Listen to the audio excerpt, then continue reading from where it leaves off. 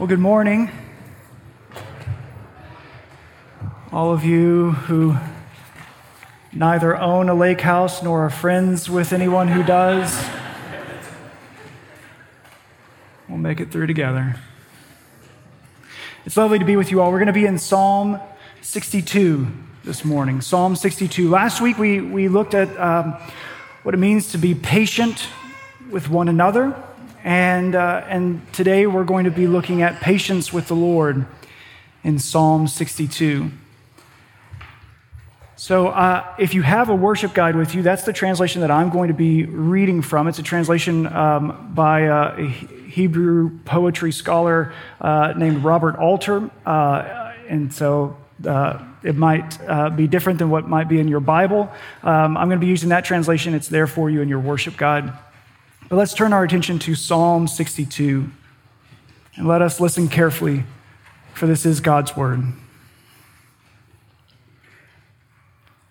Only for God, my soul waits in silence.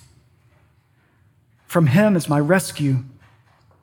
Only he is my rock and my rescue, my stronghold. I shall not stumble.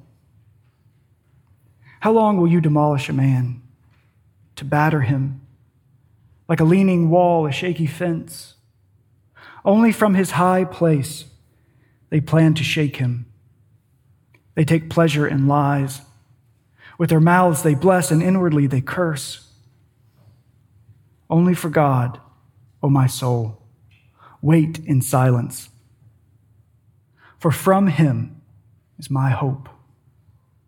Only he is my rock and my rescue, my stronghold. I shall not stumble. On God rests my rescue and glory. My mighty rock, my refuge is God. Trust in him at all times, O people. Pour out your hearts before him. God is our refuge. Only breath, humanity. The sons of man are a lie. On the scales altogether, they weigh less than a breath. Do not trust in oppression or of theft. Have no illusions. Though it bears the fruit of wealth, set not your heart upon it. One thing God has spoken, two things have I heard, that power is God's, and that yours, O Lord, is steadfast love. For you requite a man by his deeds. The word of the Lord. Let's pray.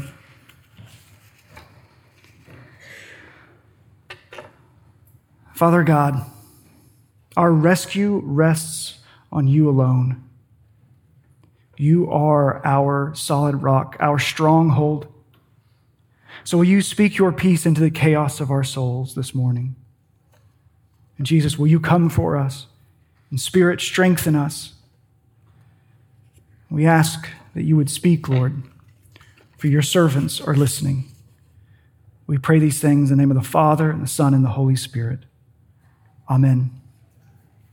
When I was in college, I read a book on spiritual formation. It was about fasting, which encouraged the discipline of finding something to give up for an extended period of time, for 40 days.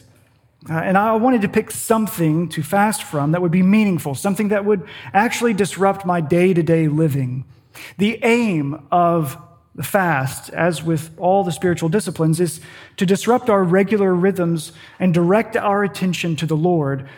In short, by disrupting my standard rhythms of daily life, I wanted to direct my thinking to the presence of the Lord.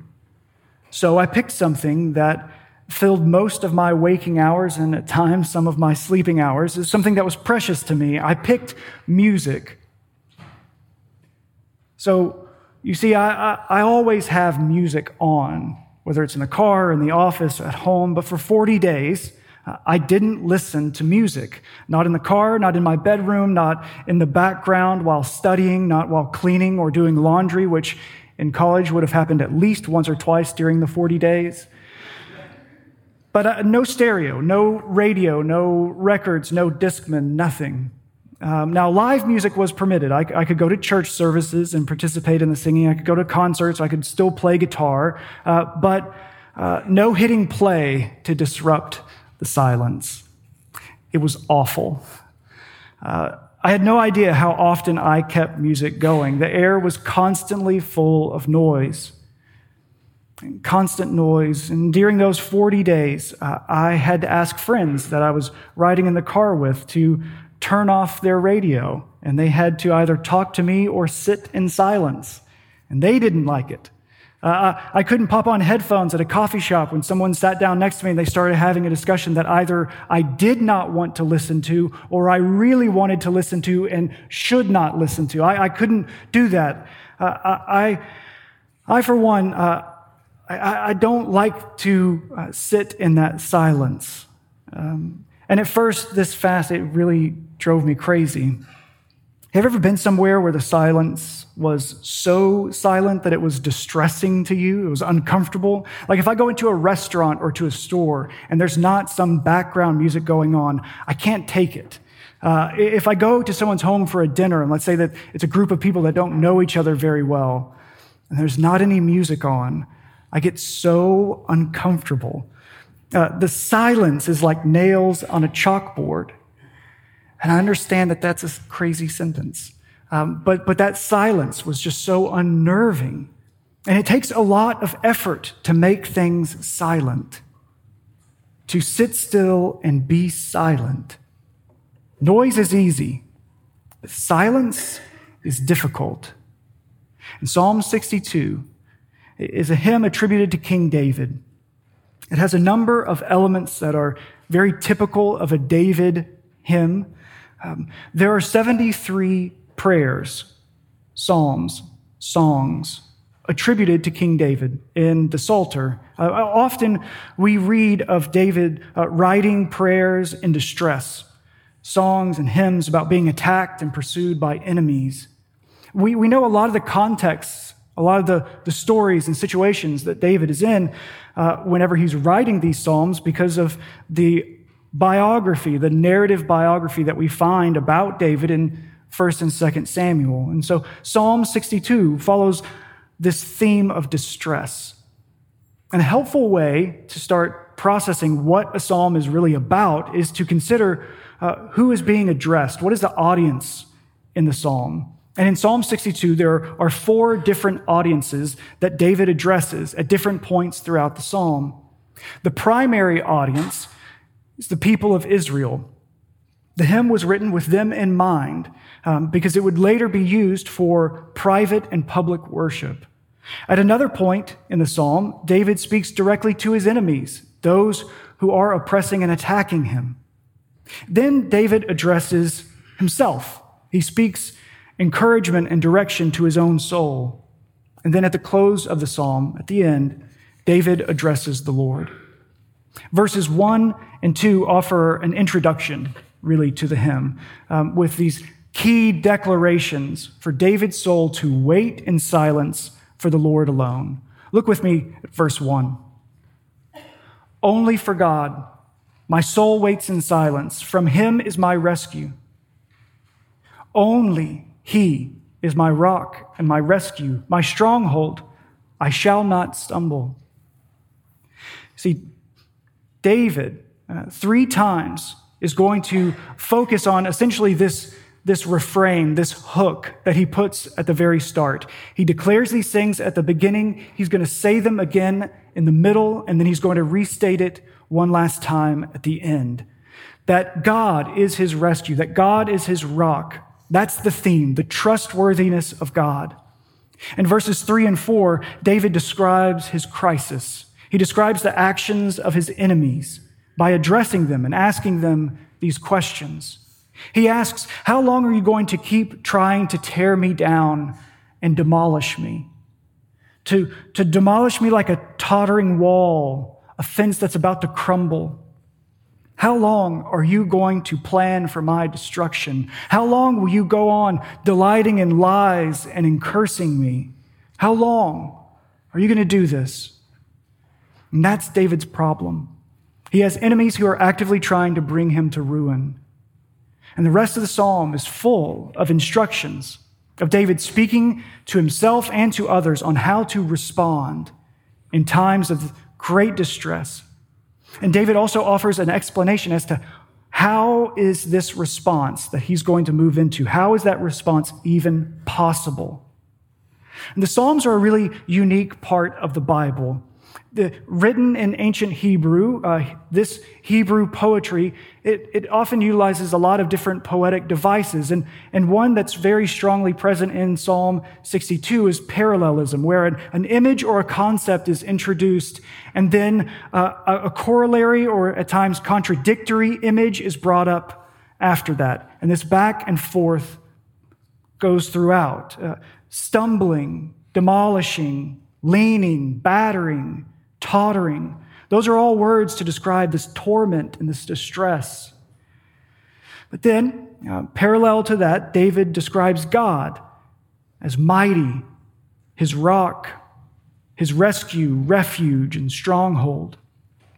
These concepts, these parallels occur frequently in the Psalms. Have you ever been in a situation where you're trying to remember a particular psalm, and maybe there's a phrase, and you're like, oh, maybe it's a phrase in a song that you hear, and you're like, I think that's from a psalm. And then it turns out to be from like 8 different psalms, right? Because there's so many phrases and images that are used throughout, different phrases that you could find in lots of different psalms. Well, that's pretty typical of David. And there are lots of elements in this particular psalm that seem familiar, but there's one aspect in particular that I think is unique. One particular section that has to do with instruction, where David is teaching us something. He's teaching himself and he's teaching the people of God something distinct. And it's this. First, he addresses his own soul to teach these things, but then he teaches us this. This is his instruction. In silence, wait only for God. He's teaching his soul to wait only for God. The ancient Hebrew word, most often translated soul, is nephesh. It bears with it this connotation of breath. You can almost hear it in the word itself, nephesh.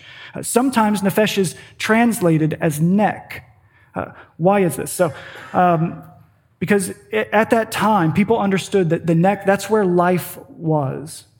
Think about it. If someone were to be cut deeply on the neck, or if their neck was constrained in some way, cutting off oxygen, life would cease.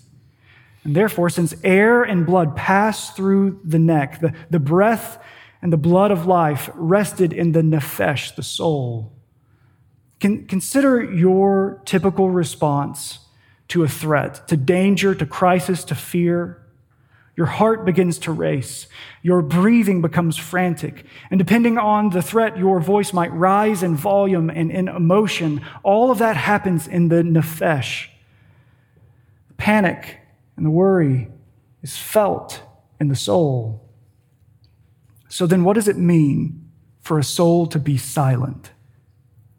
In the face of his enemies, men who loved lies and were cursing him, David was facing this threat of being torn down from his high place and utterly destroyed. David, in all of that, does not lash out at his enemies and command them to be silent. No, he commands his own soul to be silent before the Lord. So what does a silent soul do? What can a silent soul achieve? What can it change? Well, externally, I suppose nothing. But internally, what's being achieved deeply on the inside is very powerful. It evidences something. It strengthens something. You see, fear and panic must be addressed if they're actually going to stop. If they're going to cease, they have to be addressed. Fear and panic can subside briefly if we start thinking about other things, positive thinking, if we try to get distracted, if we just reach for our phones and decide, well, now's a good time to start checking in on people that I don't really know or care about. Now's a time to start reading news that maybe I've already read through a few times earlier today. Maybe I should check my email again, and we try to distract ourselves from the things that are actually painful. The worry, the fear, the stress. We consume ourselves like that, but that's only going to work for a little bit. If it's going to go away, the fear, the anxiety, it has to be addressed. And David is displaying in this psalm how they are addressed in the silence of his soul. David's teaching us that silence is powerful. Have you ever been overwhelmed by silence? Startled, even stunned by silence? The first time that I visited the Abbey of Gethsemane, a monastery in central Kentucky, I was driving along these back roads through the rolling hills of the bluegrass and listening to music rather loudly and probably driving those windy roads rather quickly. But I got to the parking lot and I cut the engine and I opened the door and I was overwhelmed by the silence. Not long after that visit, I was pleased to read in the autobiography of Thomas Merton, who lived at that abbey for a number of years. His autobiography, The Seven-Story Mountain, he describes in that book his first visit to the Abbey of Gethsemane when he was a young man before he entered as a monk. And I'd like to read you a brief portion of his entry. Quote, "I stepped into the abbey as if into an abyss. The silence, with people moving, it was 10 times more gripping than the silence had been in my own empty room. I was now inside the church. How did I live through that next hour? It is a mystery to me. The silence, the solemnity, the dignity of the worship service, the overpowering atmosphere of prayers so fervent that they were almost tangible. They choked me with love and reverence and robbed me of the power to breathe. I could only get the air in gasps. Oh God, what might you sometimes choose to use to lead a man's soul in your immense lessons? Here, through only ordinary channels, came to me a grace that overwhelmed me like a tidal wave, truths that drowned me with the force of their impact." End quote. The gospel of Jesus, the good news of God the Son taking on flesh to dwell with humanity, to be crushed according to the will of the Father, to bring reconciliation and forgiveness to our souls for our sins, this news of Jesus, who was raised to life for our justification, the news that he has accomplished our rescue, it leads to a transformed life. But if it only leads to life change and not also the presence of God, then this good news is incomplete. Theologian Fred Sanders talks about this in his book, The Deep Things of God, when he says, quote, "A gospel that is only about the moment of conversion but does not extend to every moment of life in Christ is too small. A gospel that rearranges the components of your life but does not put you personally in the presence of God is too small." End quote. We cannot be silent before the Lord if we are not in his presence. Merton and I weren't simply startled by the silence of the abbey. We were startled by the presence of God. And it often takes silence to recognize and pay attention to the presence of God. Throughout the Psalms, there are times when David, in his soul, he cries out to the Lord, times when his soul is rejoicing and he's shouting in his soul with thanksgiving. But here, David tells his soul to be still and quiet before the Lord. David needed to go before the Lord, to be present with God and be quiet in his presence.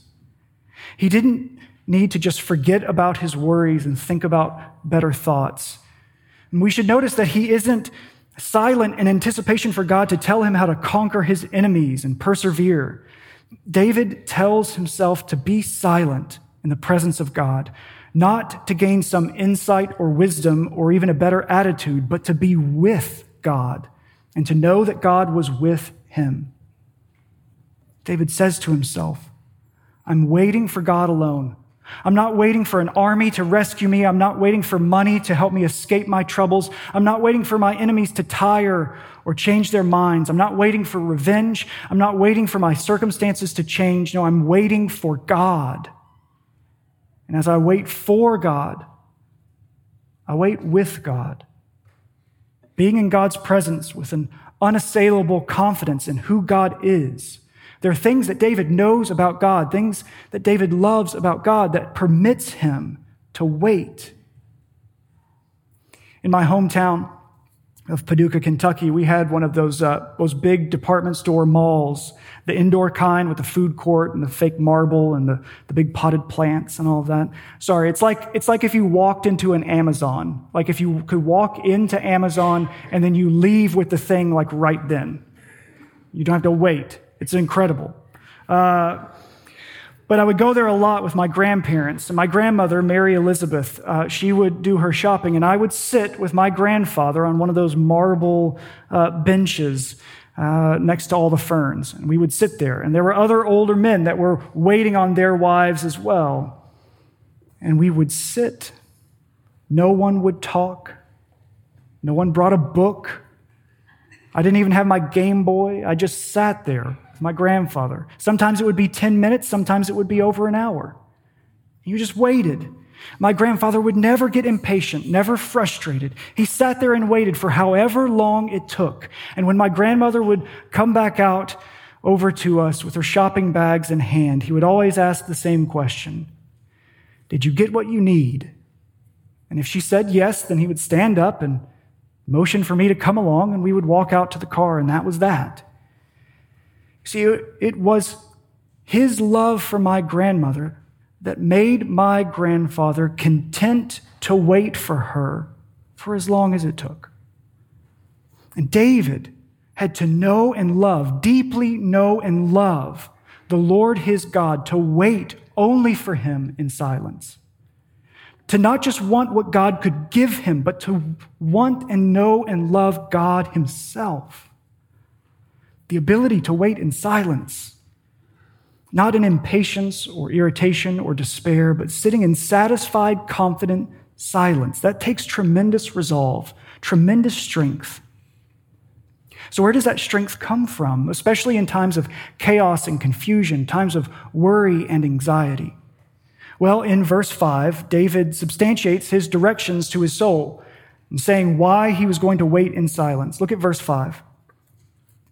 Only for God, O my soul, wait in silence, for from him is my hope.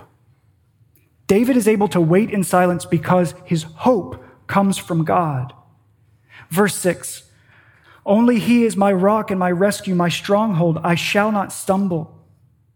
The silence of the soul, waiting in the presence of the Lord, it both expresses, it evidences, it expresses trust in God's power to save, and it also strengthens that trust. It expresses trust and it strengthens trust. Trust in God's power to save. When we are silent before God, we aren't simply being quiet. We are resting in confidence. Verse 7, on God rests my rescue and my glory. My mighty rock, my refuge is God. David's salvation, not only in that circumstance of his day, but in his eternal salvation, his rescue rests on God. Think about that. Follow what David is saying here. The weight of salvation, the heavy burden of eternal rescue rests on God himself. David does not feel the weight. He does not feel the burden of rescue. God does. God is the mighty rock and the refuge for David. So David can say boldly, I will not stumble. I will not be shaken. Not because I am strong, but because God is. If your salvation, not only your current circumstance, but eternally, if your ultimate rescue rests on God, then your salvation is certain and sure.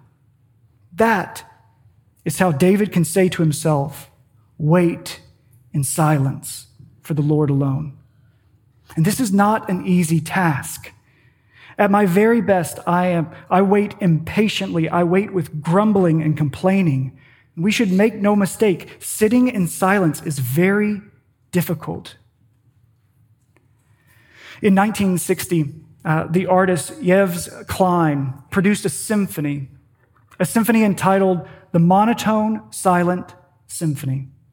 The performance included an orchestra and a large choir of vocalists who collectively, at the conductor's direction, began to sing a single note, began to play a single note for 20 minutes. It was a D major for all of you music nerds out there. At the conductor's direction, they began this note, one note, for 20 minutes, and then at his direction, it stopped. And for 20 minutes, they sat in silence. That was the symphony. There was a performance a few years ago of the symphony held in San Francisco. For 20 minutes, 1,000 people sat and listened to a full choir and orchestra standing on this stage in a grand cathedral, playing one note for 20 minutes. And then 20 minutes of complete and total silence. For 20 minutes, 1,000 people sat and watched a full orchestra sit and hold their violins and their trumpets and their cellos and play nothing. How would you have done at that? How would you have done sitting there those first 20 minutes for one continuous note, and then for 20 minutes in total silence? What if for 20 minutes of this sermon, I just repeated the same word over and over again, and then for 20 minutes just stared at you in silence? I thought about it, trust me. Most of the time, performance halls, sanctuaries, theaters, they sit empty. They sit silent. This space here, all week, I'm here and this room is empty and it's silent. And that's what I'm used to. It's actually startling most Sundays when all of a sudden I come in here and there's a bunch of people walking in and it's loud. I see this place most often in the state that it most often is, which is empty and silent. So what is so bizarre? What's so noteworthy and so different when we're here together and it's silent? What's so different of that performance hall with those musicians and the audience sitting there for 20 minutes of silence? Well, I think that what's so remarkable is really because of one thing, and that's presence. The presence of the people, the audience, the choir, the orchestra, us being in this space together, they make the silence completely different. It's not just a quiet room anymore. It's not just a room without noise. It's a room full of silent people. And when there's both silence and presence, something very unique happens. Something is still being communicated. It's what the artist Klein, who wrote the symphony, called an audible presence. So what does that have to do with Psalm 62? The silence of David's soul before the Lord, that silence is speaking something. That silence is communicating something. It's reverberating a deep and resilient trust in God, the God upon whom his very life and rescue rests. A gospel that does not lead us into the presence of God is too small. The gospel is not only about going to heaven. The gospel is not only about the forgiveness of sin. The gospel is also, and I'd say even more so, about you being in the presence of God. That is what heaven is, and that is what forgiveness of sins are for. That forgiveness is for the presence of God. Heaven is the presence of God. David turns his attention now to the people of God to encourage us to do as he is doing. Look with me at verse 8. Trust in him at all times, O people. Pour out your hearts before him. God is our refuge. Again, David's connecting, trusting in the Lord with the presence of the Lord. And David describes for us what this trust and presence looks like. He says it's like pouring your heart out before him. The 16th century theologian and pastor John Calvin reflected on this verse, and he wrote this, quote, What David advises is all the more necessary considering the mischievous tendency which we have naturally to keep our troubles pent up in our chests till they drive us to despair. David could not have suggested a better expedient than that of disburdening our cares to God and thus, as it were, pouring out our hearts before him. Calvin goes on, usually, indeed, we show much anxiety and ingenuity in seeking to escape from the troubles which may happen to press upon us. But so long as we shun coming into the presence of God, we only involve ourselves in a labyrinth of difficulties, end quote. He's saying that we have both this anxiety and ingenuity. We're very creative with how we can avoid God and just think about our own troubles. We're good at it. Calvin is saying that's deep in our fallen nature to hide our griefs and ruminate upon them rather than finding relief for our souls by pouring out our hearts in the presence of God. In the loud chaos of our souls, we become consumed more and more with our own distress. And in Calvin's words, we merge into this state of hopeless despondency. And our inner monologue of worry and fear and anxiety becomes louder and louder and grows into this cacophony of noise. And we circle around and around, lost in this labyrinth of our problems. So how do we escape the labyrinth? How do we get out of that maze?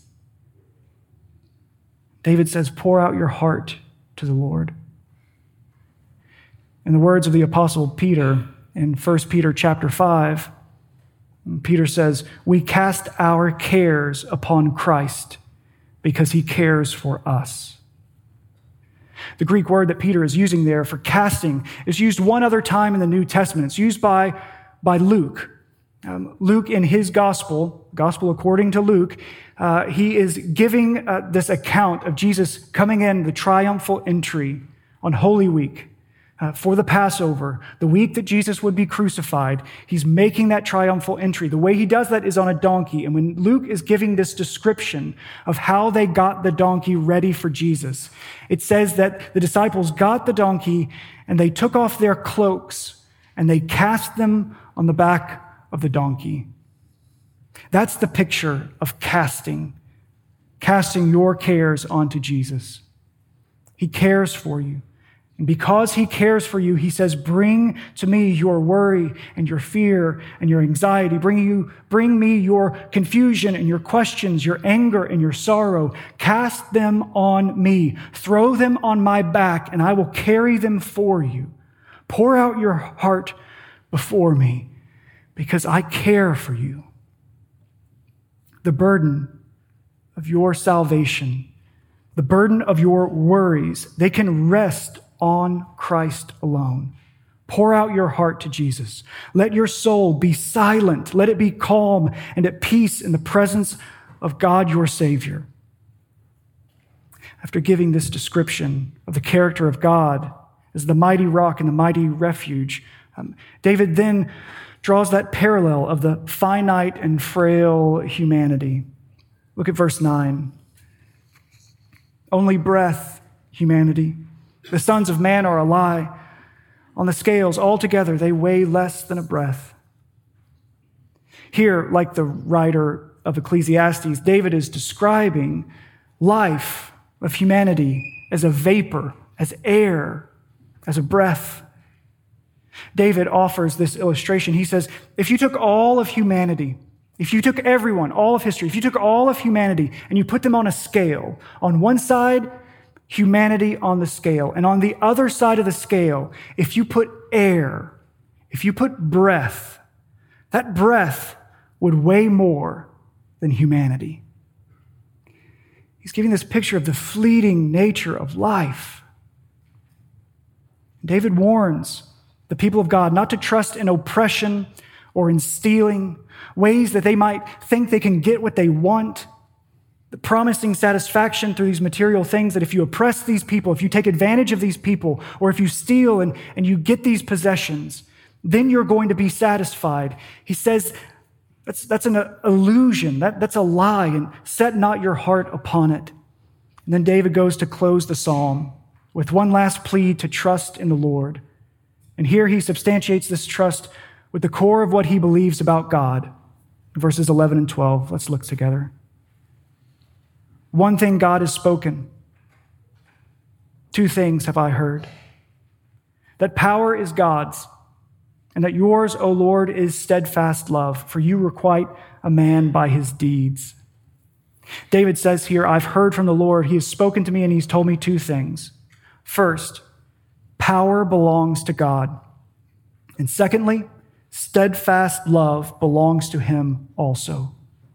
What does that mean? Why does David go here? It's because everything that he has said in this prayer stands on this central truth.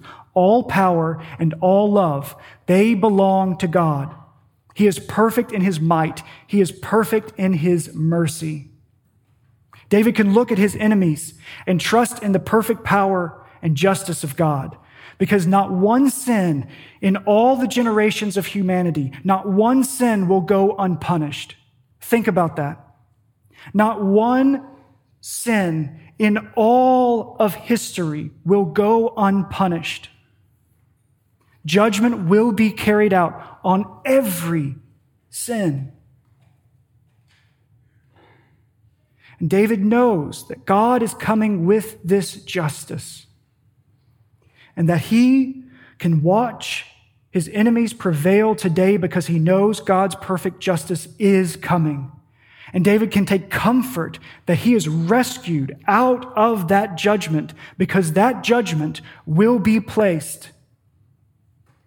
And for us, we now say it has been placed on Christ the Lord. That Jesus, in his body, bore those sins to be our rescue. God's might and God's mercy are the foundation, the very basis of this resilient silence in David's soul. David can endure his enemies and pour out his heart before the Lord, because power and love belong to God alone. Practicing silence before the Lord requires strength, more strength than we have on our own.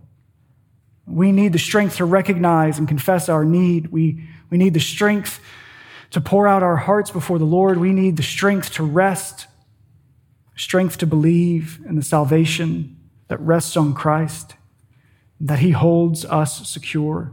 We need strength in our souls.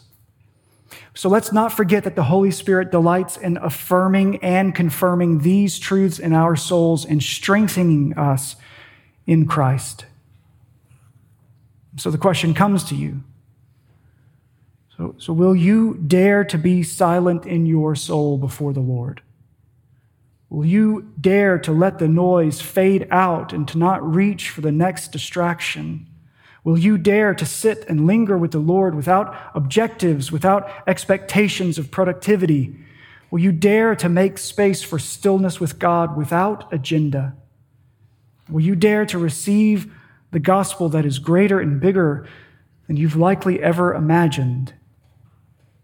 And today, this week, dare to wait on the Lord. Dare to wait with the Lord. And dare to wait humbly and only for the Lord. And in that confident and content silence of your soul, may you know Christ's perfect might and endless mercy, because he cares for you. And that care changes everything. Let's pray.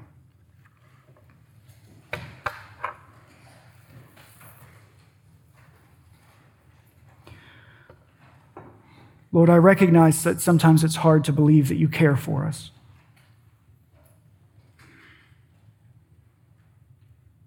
And so, Spirit, we ask that you would strengthen our belief, strengthen our confidence and resolve